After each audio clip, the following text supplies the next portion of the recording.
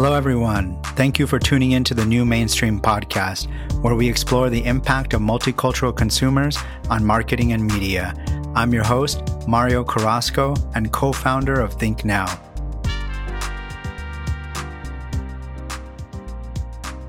Excited to introduce our guest today, my friend Michelle O'Grady. She is founder and CEO of Team Friday. Welcome, Michelle. Hey, thank you for having me. Yeah. Awesome. Where to start? We've had some good pre-podcast convo, but I know about your company. Would love for you to kind of intro your background and a little bit about your founding story for Team Friday. Yeah. Where do I start? It's always the elevator pitch is always the hardest, or the background elevator pitch, I should say. So I'm an LA native, have worked in the marketing advertising industry for over 20 years now. I started with the Target rebrand. So Target, as we know today, and started as like a very young high school student PA on the campaign, and got to see, Target kind of create itself. The creative director one of the creative directors, art directors, I think he was director of photography. I don't know what title he had. But I was his babysitter. And so I was his kid's babysitter, and he used to get to look at the campaign stuff, and we would talk about it. And that kind of fueled my interest in consumer marketing. And so my background is really kind of varied in consumer marketing and lifestyle marketing. And then I went into policy, and I remember policy, social impact, and impact marketing almost a decade ago. And I kind of remember the first time I realized I needed to make the switch is I was standing in Maywood, which if you know Southeast LA is a very heavy Latino dominant area of Los Angeles. And the first 4 or 5 years of my life there. Yeah. Amazing. It's if you know LA, you know LA, that's the test. But I was doing a huge activation for an automotive company.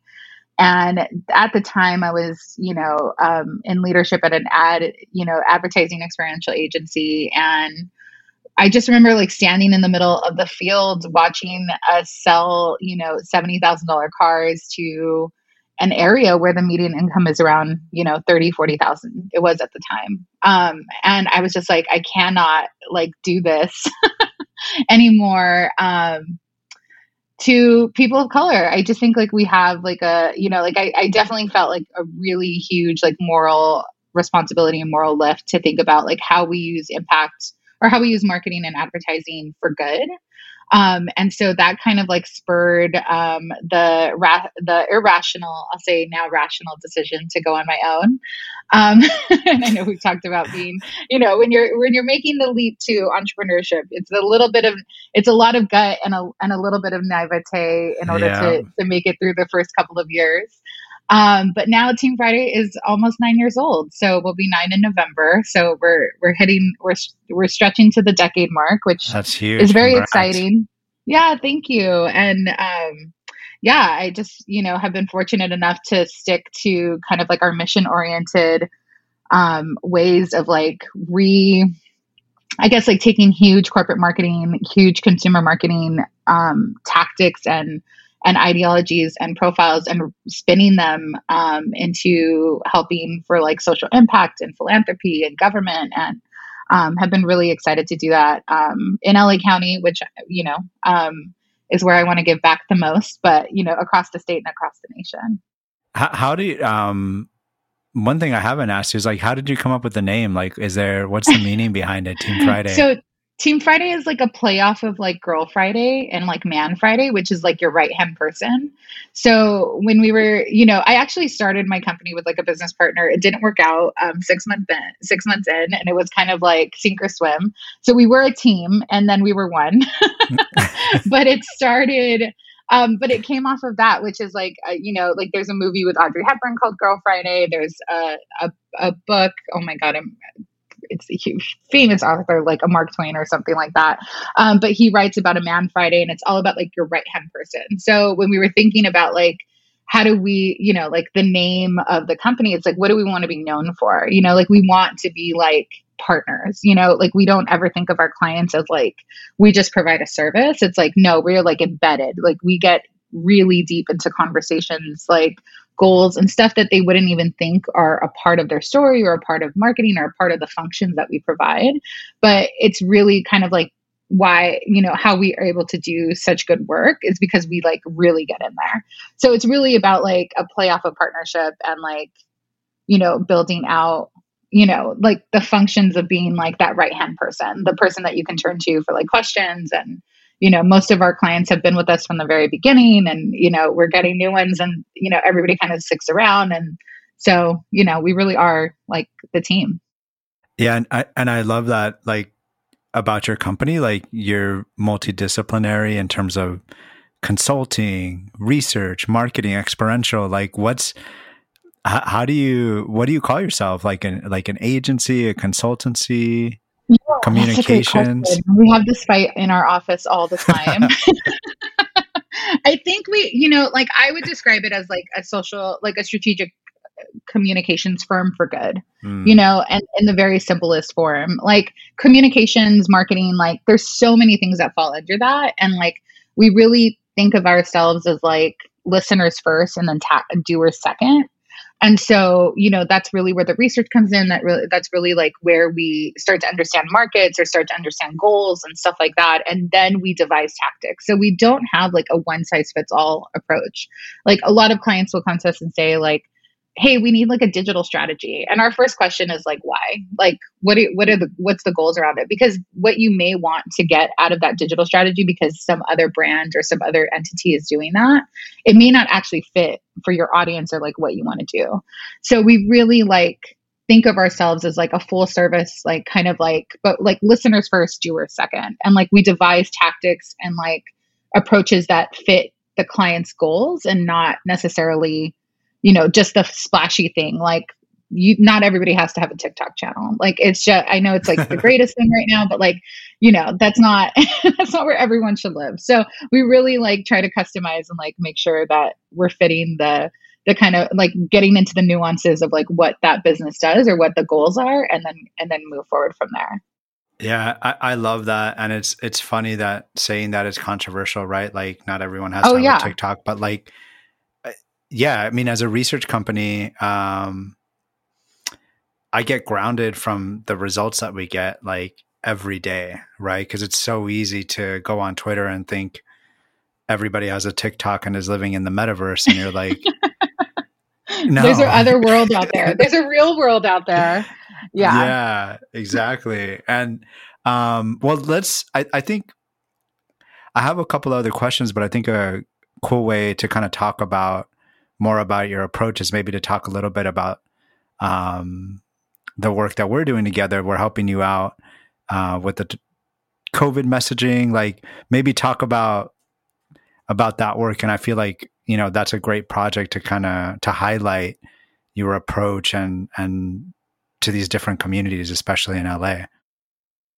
Yeah. So we're fortunate enough to like work with Department of Public Health and, COVID and vaccine messaging and media campaigns, which I say fortunate because, as somebody who like lives in, breathes LA County, it's like, it's just such a big, impactful thing for me, my family, my friends, my colleagues. And so, I'm glad that they like kind of entrust us to be those stewards for that conversation and help build all of that stuff out. And we've been kind of working in different capacities since October of last year. So we've been really seeing like where the sticking points are and everything. And I think, like our approach, like LA County is huge, right? It's like almost 12 million people. It's bigger than 42 states. I think a lot of people don't realize like how vast and how different the county is and how far it stretches in like and not just like miles, but like in ethnicity and diversity and just geography. Like I always say this in meetings, and I'm kind of like a broken record about it, but like a Latino or a Black person in South LA isn't necessarily going to be the same Latino or Black person outside of South LA. Like Mm-hmm. the Latino in South LA is going to be different than the Latino in East LA. And Manuel Pastor has a really interesting book around this as well. And I would even categorize like Valley kids as like something completely different, right? And so, our approach to the work is really to get like really nuanced in community and figure out like what is driving that community as geographically like close as we can get it. And then ground truth it with like a number of research areas. So we're talking to CBOs, we're talking to people on the ground, we're talking to trusted messengers, we're doing qualitative and quantitative research, and we're doing like all of these other kind of like social listening and stuff like that. Because like you said, like we see things on Twitter and we think that that's fact. And, and it's not. It's just what lives on social media is usually a very small subset of social media people. Most social media users, which is weird that we like quantify social media as such a big thing, but most social media users, only 10% actually post content. Yeah. And so when we're looking at, and most of them are lurking or getting the information and absorbing it. And so when we look at like what is real, like we have to really ground truth it in a lot of different ways. And so that's really been our approach. Like how much listening can we do before we kind of like go out and say, this is the thing to do. And that thing will be, might be like 400 things that we need to do. And we start to like tackle it from there. So, like it's really a lot of like ground truthing information, not ground truthing information in terms of facts. Like the facts are the facts. But, like from CDC and, the stuff that we have to message, but Right. how we do it and where we do it is as important as like who we're doing it for. Right. And so it's really a matter of like getting people comfortable with like real messaging in ways that like they can take it in a lot of different avenues and then feel like they can own the message. Because at the end of the day, we're talking about like health, we're talking about vaccines, we're talking about very personal choices that people have to make and make them for themselves and their families. And, and largely this like entire collective of people, on this, like we're all in a pandemic. If we didn't feel like we were all interdependent before 2020, I mean, it's like a slap in the face that like everything is connected together and that we really have to do our part as a part of society. Yeah, you really put it into perspective when you talked about LA County and its population being bigger than 42 states. And, I have a question in here about hyperlocalization, but if I think about like the Valley versus South LA versus East LA, it's not hyperlocalization when you're talking about numbers like that. It's literally huge population. I mean, probably the population of the Valley is bigger than some states. Yeah, I think it's what you guys are. I think the Valley, like, and we're talking everything like past Burbank. So you're talking like Sun Valley on, right? Yeah. Which Burbank is technically the Valley, but I feel like a whole other community. Yeah. Burbank, Glendale, Pasadena, you guys have your own airport, like it's a different, it's the transitional valleys, I feel like. But like when we're looking at the San Fernando Valley, like we're looking at over 1 million people just in that population. I think it's at 1 million. I could be wrong. But it's a huge number of people and very dense, right? So like you're also talking about like the density of the city. You're talking about like the areas in which we move. Like we were even looking at like COVID numbers, like in terms of like deaths, right? Like what's the death population of LA County, which is around 25. We've already hit 25,000, unfortunately. But like this is over the year since 2020. And you look at other counties that aren't as populous and they have like 40,000, 50,000, like around the states. So when we look at like what we were able to do and what we were able to accomplish, as much as it was uncomfortable for everyone. And I say this all the time, like we've been remote, like for the most part since 2019.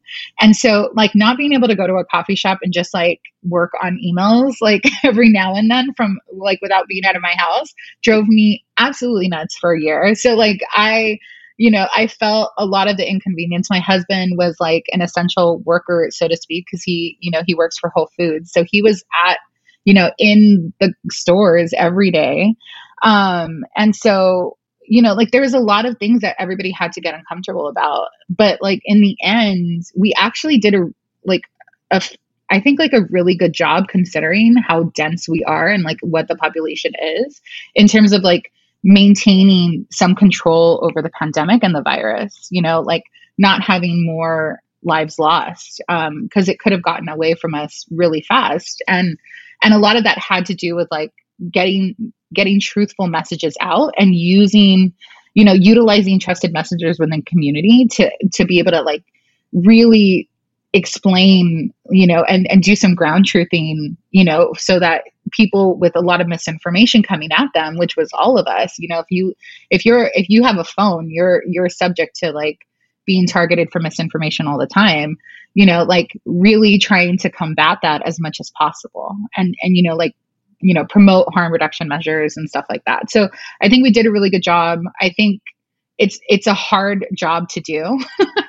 Like there's a lot of business loss, there's a lot of lives lost, there's a lot of, all of the loss that we've had, but we've been able to gain a lot of information and a lot of, I think, collective persuasion in the process of doing that. Yeah. And it's interesting because when we had lunch, I remember you talking about trusted messengers.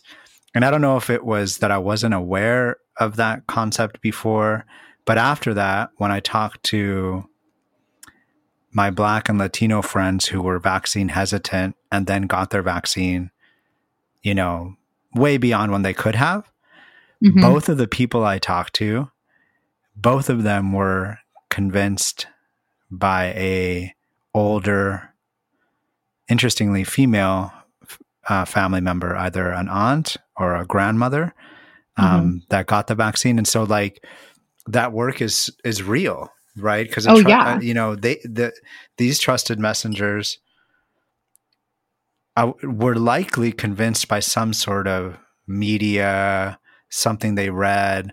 So that's so important, right? Because it's that trusted messenger has that halo effect in the community that's real. Yeah. And I mean, like, and you think about like when something good happens, we tell 3 people. When something bad happens, we tell 10.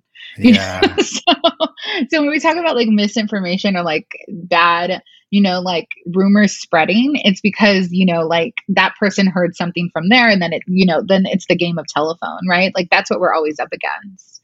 And we're up against like, like the way localized information happens, right? It's like very concentrated to a place. It's like very concentrated to a geography, but you're still dealing with like the 24/7 like media news cycle in which everybody can be their own researcher, right? For better or for worse. Yeah. Everybody can Google everything. And which has presented some challenges, right? And so, and like, I'm not going to deny that, like, yeah, we should question government. We should question like things that we're putting into our body. Like I was never mad for people questioning, anything around, what they're putting into their body and like what that looks like and like all of this stuff. But I think it's like, it's become like such an interesting fact around like how we question things that we're hearing and like how we're questioning messaging now versus like, we take Advil or we take like prescription medication, we never think twice about it.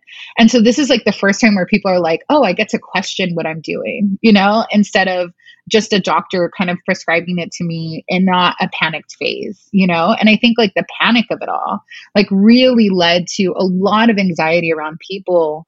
Am I making the right choice for me? Right. And so those trusted messengers who are like, we can trust this, we hear you. And also like validating people's concerns. I think like a lot of times the government, doesn't really know how to validate people's concerns around things. and like they're real true like lived experiences, and they're not validating the lived experiences, and so that becomes really hard. Like when you look at the trust score of government agencies, it's like always so ridiculously low. And it's that becomes like a really big problem, right? When you're like in a global pandemic and you have to listen to government, or you have to like figure that out. And so I think like the trusted messengers and like like messaging from like your local, the local person that you see every day, with whether it's in your family or your community or like an elder or anything like that, becomes like such a vital like way to move the needle in terms of making people feel comfortable with their choices, And Yeah, so, and I love how you're making like the connect. Like early on, you talked about how you're taking these ideas from corporate marketing and applying it into the community. And when you talk about like the good experience, you tell 3 people and bad 10, like that's marketing 101. But the way that you're applying it to community marketing, it's like,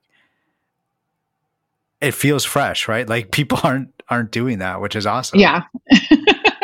Yeah. I mean, and marketing is marketing, right? Like marketing, messaging, media, like that, those principles don't really change. It's how you integrate them and like who you're integrating them with and who you're uplifting in that process, right? Like we always talk about like influencers. We use a lot of community influencers for this, for the campaigns that we run, and we'll continue to use them, like people that can do, we've hosted like Instagram lives with DPH doctors and, like ask me anything type of things that like targeted taqueros, like targeted food entrepreneurs and stuff like, like people like that. Like when we got really targeted entertainers, comedians, you're not like talking about Jake Paul influencers. You're talking about I'm talking about like influencers. Yeah, I I'm just talking want about like people to creators. listen. Yeah. Yeah. No, I'm talking about like, we did an Instagram live that was like one of the best we've ever done with Memo Torres of LA Taco. And he writes every day about taqueros. And he wrote this like beautiful kind of article, like kind of like a letter to people that go to taco stands, which, I love Memo's work. in LA. Yeah, which in LA is abundant, right? You can find one on pretty much on almost every street corner in Los Angeles. I think that was like a campaign because when they were trying to combat street vending, it was like somebody was like, I don't want a taco on every street corner, and everybody's like, we want tacos on every street corner. That sounds amazing, right? Please do it, So that was it would talk about like marketing 101. It like totally flipped the script on that. But Memo Torres like did this huge like kind of Instagram live with us where, he talked about like taco culture and like why taco culture needed to change during a pandemic. Like you can't have the sauces out, for everybody to touch. You can't it's not the same, and not the same doesn't mean that it's bad or it's worse. It just means that we have to evolve with the time that we're in, and he had like a whole like breakdown with Dr. Eloisa Gonzalez of DPH. And it was like, a 40-minute conversation where they were just like on Instagram, like chatting it up. And like, those are the types of scenarios and like tactics that we like to employ because it gets to that community. It gets to the heart of the conversation, which is trying to make people feel comfortable. And if you follow Memo, you're like more inclined to be like, oh, hey, like this is a guy that I know isn't trying to like just, blow smoke in the air, and like be this guy. He's like really trying to talk about something that's serious in a way that feels comfortable for him and feels comfortable to address some of the concerns in the community. But I invite everybody to look at that article where it's like, a love letter to taco eaters around like COVID safety and why things needed to change. And and it was huge. And, we really appreciated him. I mean, like he wrote that article and then we were like, we would love for you guys to do an Instagram live. But that's kind of our approach. It's like, we want to make sure that like it aligns with you. It's not something that you're just doing for money. It's not something that you're just doing as like a paid media opportunity, but like, it's because it's really ingrained in the values and you're already talking about it, Yeah. And it's interesting because, so we tend to work, most of our work is like national in nature. And I feel like while our companies are similar and like we work with diverse communities, like we look at multicultural marketing very differently just by the nature of the companies we work with, right? Like it's like when we talk about Latinos, we're talking about all Latinos in the US, which is kind of crazy to think about when we're having this conversation about how a Latino in South LA is so different than East LA than in the Valley. I'm curious, like, what's your thoughts on multicultural marketing? Like, is that a thing for Team Friday? Like, or how would you rephrase that? Or what's your What's my philosophy on that? stance? What's my philosophy on Yeah. it? I mean, I think a lot about this because I think a lot of the identity question, because I am mixed, right? I'm Mexican and I'm Irish. My husband's Salvadorian. I grew up, like if you look me up, I'm very white presenting, right? Like totally blue eyes and like, I just did my ancestry DNA. And so I found out that I'm like 35% native Mexican, like indigenous Mexican. And, so I've always had these kind of like grumbling identity issues internally around multiculturalism altogether. And like, I think that's why, like, I grew up in Glendale and Outwater, and like my best friends growing up were Armenian, and my best friends my best friends growing up were like Filipino, and like, I never really fit into like Latino culture in the most traditional way because I didn't look Latino. I didn't speak Spanish. Like, even though I grew up, like 7 days out of the week in a very Mexican household and like grew up around a very big Mexican family, it never like was an identity that I felt I could own, up until like, I think I've come to terms with it now, but like, up until like, I think like recently in my 30s, because there is like a weird thing that happens when you're a kid. And like, I think, it's just like weird when you're a kid and you're on the playground and like kids just don't, if they can't quantify you in like a certain way, they don't know how to quantify you. And so you just become othered. And so the way I look at like multicultural marketing, I think is a philosophy, and like, like my team, we all have varying philosophies. Everybody's, my team had, somebody, Mercy on my team is Ethiopian, and like Rigo's Mexican and Ashley's white, and like, Diana is Salvadorian. Like, we're all like very different. We bring different lenses to our work. And I bring like my approach to multiculturalism is like, multiculturalism is going to change so drastically. Like my PhD study is on like the next generations and media psychology, right? So I am doing a lot of research around Generation Alpha, which is 2010 to 2025. And 70% of those kids will be mixed race. And so when we even think about like multicultural marketing and like where it goes and where it can go, is like, we need to talk about multiculturals together, like the togetherness and the belongingness of living in areas that are, like if you live in a big city, the chances of you knowing somebody out of your, like, other than your race is like what, like, I think like 1 in 2. Is that, is that touching on intersectionality?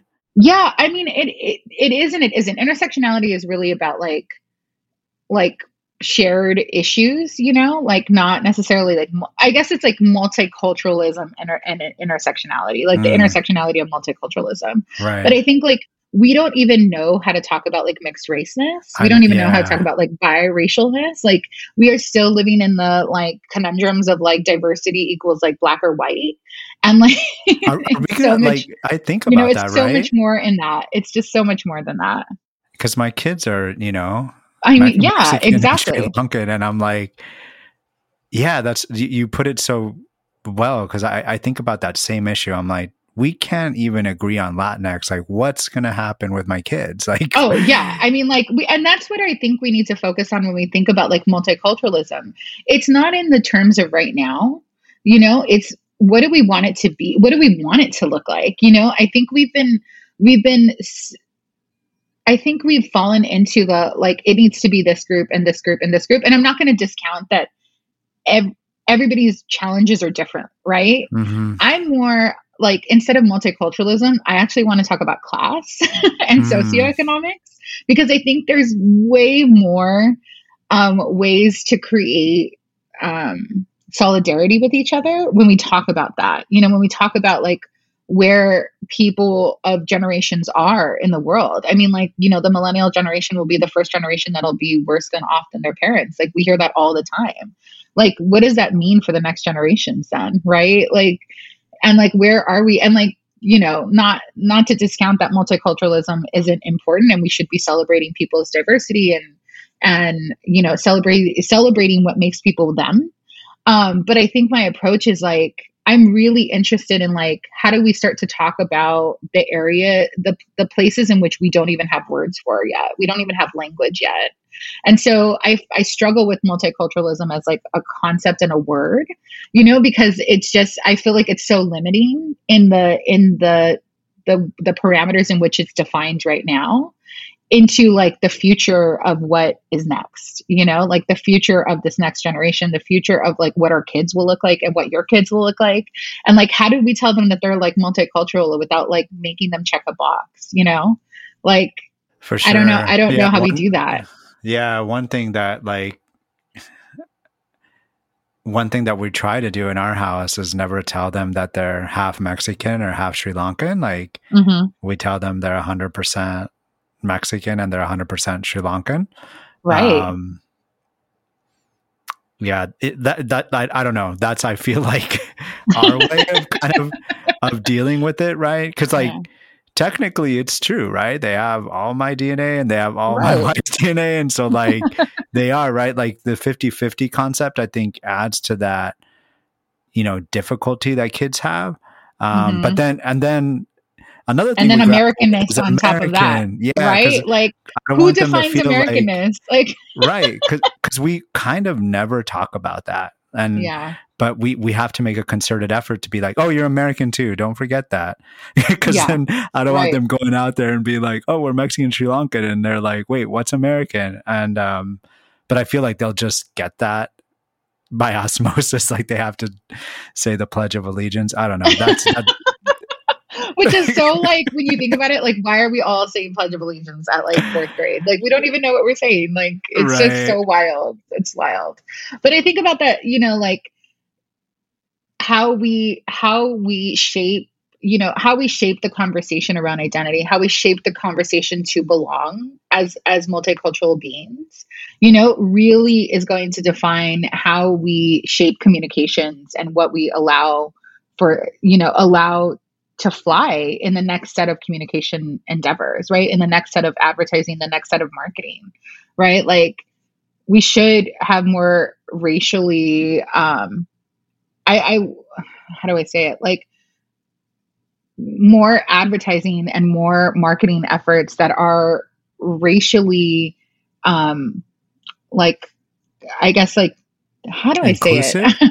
Inclusive, but like, it's almost like we need more, we need to think beyond the traditional way in which we think about like racial diversity, like, it's like, traditionally it's been like, have a white person and have a black person and have like all these like traditionally presenting people where if you looked at it, even if we didn't know, they could be totally mixed. They had a look that we kind of like subscribe to, right? And we're like, that's what a Latino looks like. That's what a black person looks like.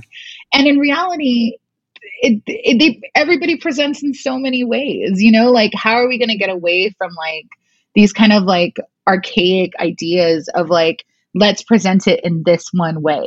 It's like one of it's like when we look at even like media, television, it's like, we still are presenting Latinos in a very certain subjugated way. And it's like, we are the largest US like we're like, I hate the word minority, but like the largest non-white population. Exactly. Yeah. Like, what's at the cutting edge of that is there, I'm going to bring it back to TikTok, but I downloaded. Oh my God. Latin American TikTok is my favorite.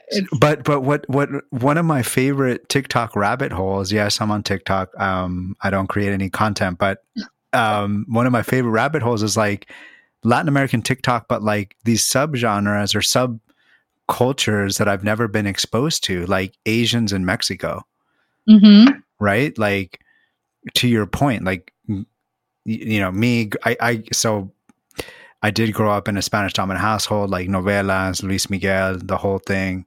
But like Latinos were presented in a very specific way. One of my favorite things about TikTok is like people just turning that upside down. And I Oh love my it, God. like you have, like, I didn't know, I mean, that there was like a large Korean population in Oh, Mexico. huge, humongous. And like one of my favorite moments of World Cup, the last World Cup, was it was a Mexico match With and versus Korea. versus Korea. And there was I was in I was in East LA watching that at oh an my event God, there. Yeah, it was amazing. incredible. Yeah. But there was a Korean girl Korean Mexican girl wearing a Mexican jersey, and there was a guy filming her, and she spoke like she was speaking Spanish. Like it was Right. and it was like a viral video, and people were like, "What is happening here?" And it's just Yep. it's like, guys, people live all over the world. Yeah. Why are we're so like just stuck in this like and I attribute this a lot to like Western culture and American culture in particular, because American culture drives what 70% of the media that's consumed around the world. Like we place ourselves in these like small little boxes, and we like make ourselves really small in that conversation.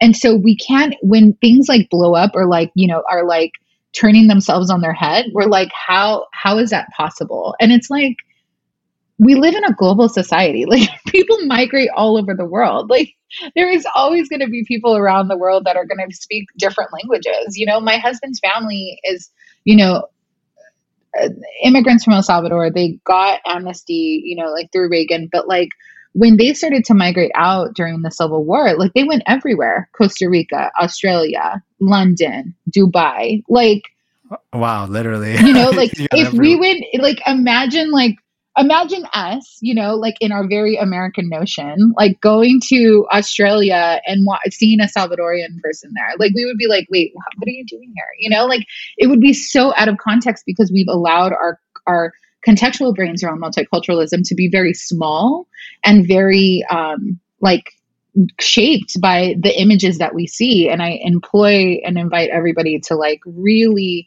have cognitive dissonance when you're looking at something, to like be like, that person can be anything, literally anything. And that's where we should start to head in all of these conversations. No, I mean, I think that's a great wrap up, right? Like no assumptions.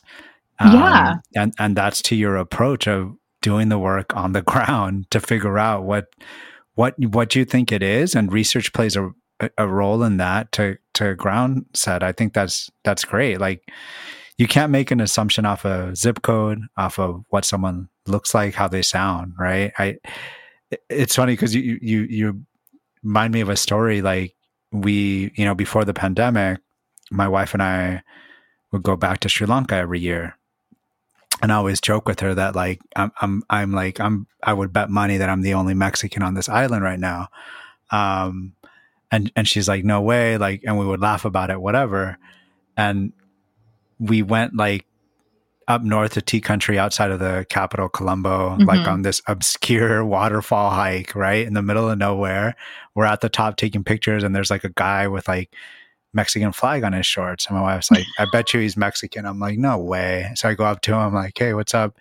And he's Mexican from Mexico City. I'm like, what in the world? Like we were just tripping out.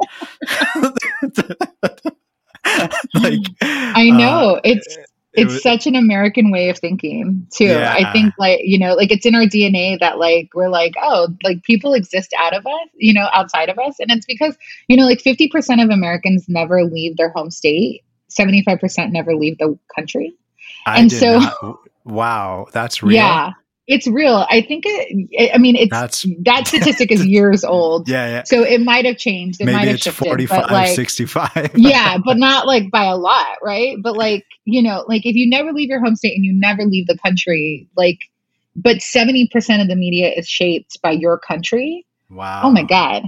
Like our worldviews of like what is possible and like what assumptions are being made are like huge. And I think we see that now, like in all of the conversations around race and all of the conversations around multiculturalism and all the conversations around like, do we want Latinx or not? You know, like it's so much bigger than that. Like, I'm so tired of having that conversation. It's like, who cares? Like, identify however you want to identify. You want to identify Yeah. as Latino, identify as Latino. If you want to identify as Latinx, like, I will call you, you know, it's like pronouns. Like, I will Right.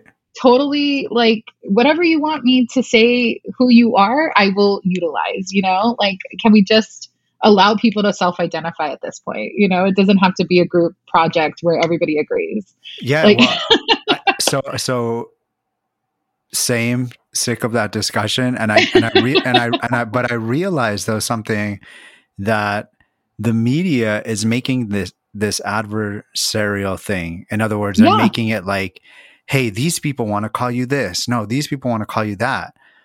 And that's not this conversation which we should be having. Like, what do you want to be identified as? Like, I get the people that don't want to be identified as Latinx. I understand it. I don't understand the amount of hate it gets. But I get, hey, I'm used to be calling X, Y, and Z. But yeah, I actually, yeah, let's not even get into that. But it's just, it's crazy how divisive that that term has become. yeah, it's nuts. And it's like divisive for no reason. Like, we can literally just stop talking about it and just say, however you want to identify. Like, if you want to identify as an owl, I will totally do that. You know, Yeah. I don't want to spend my time thinking about it. I just want, like, there's so much bigger work at hand.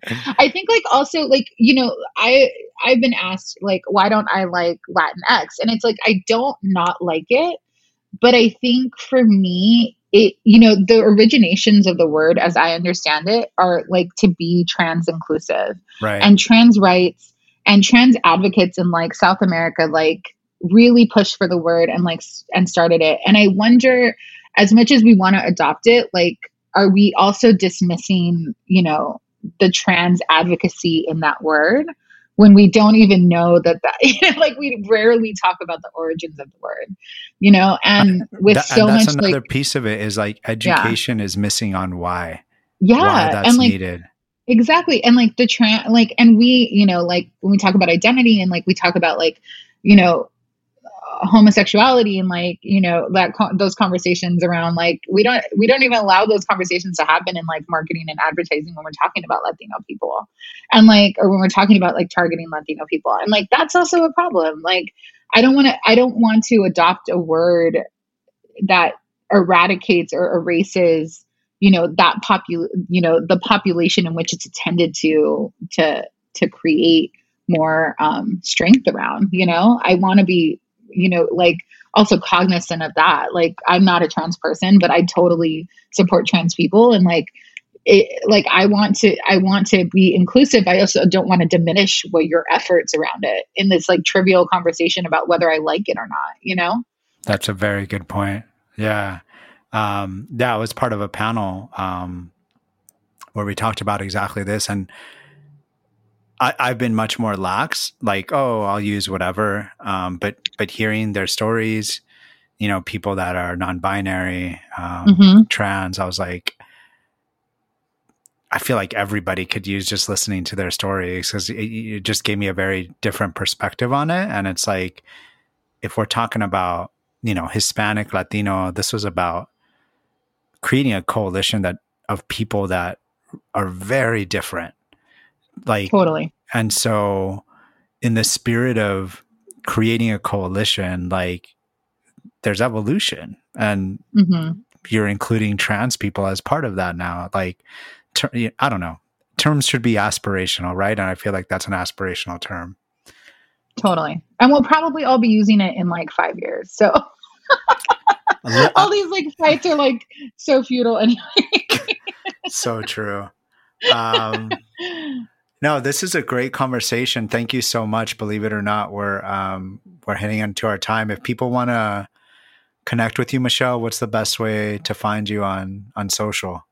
Yeah. So on Twitter, it's at O'Grady_Michelle or at Team Friday.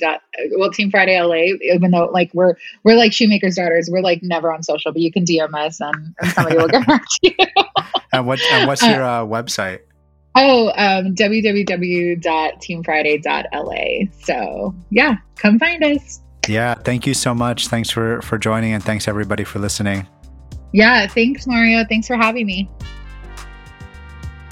Thanks to everyone listening in.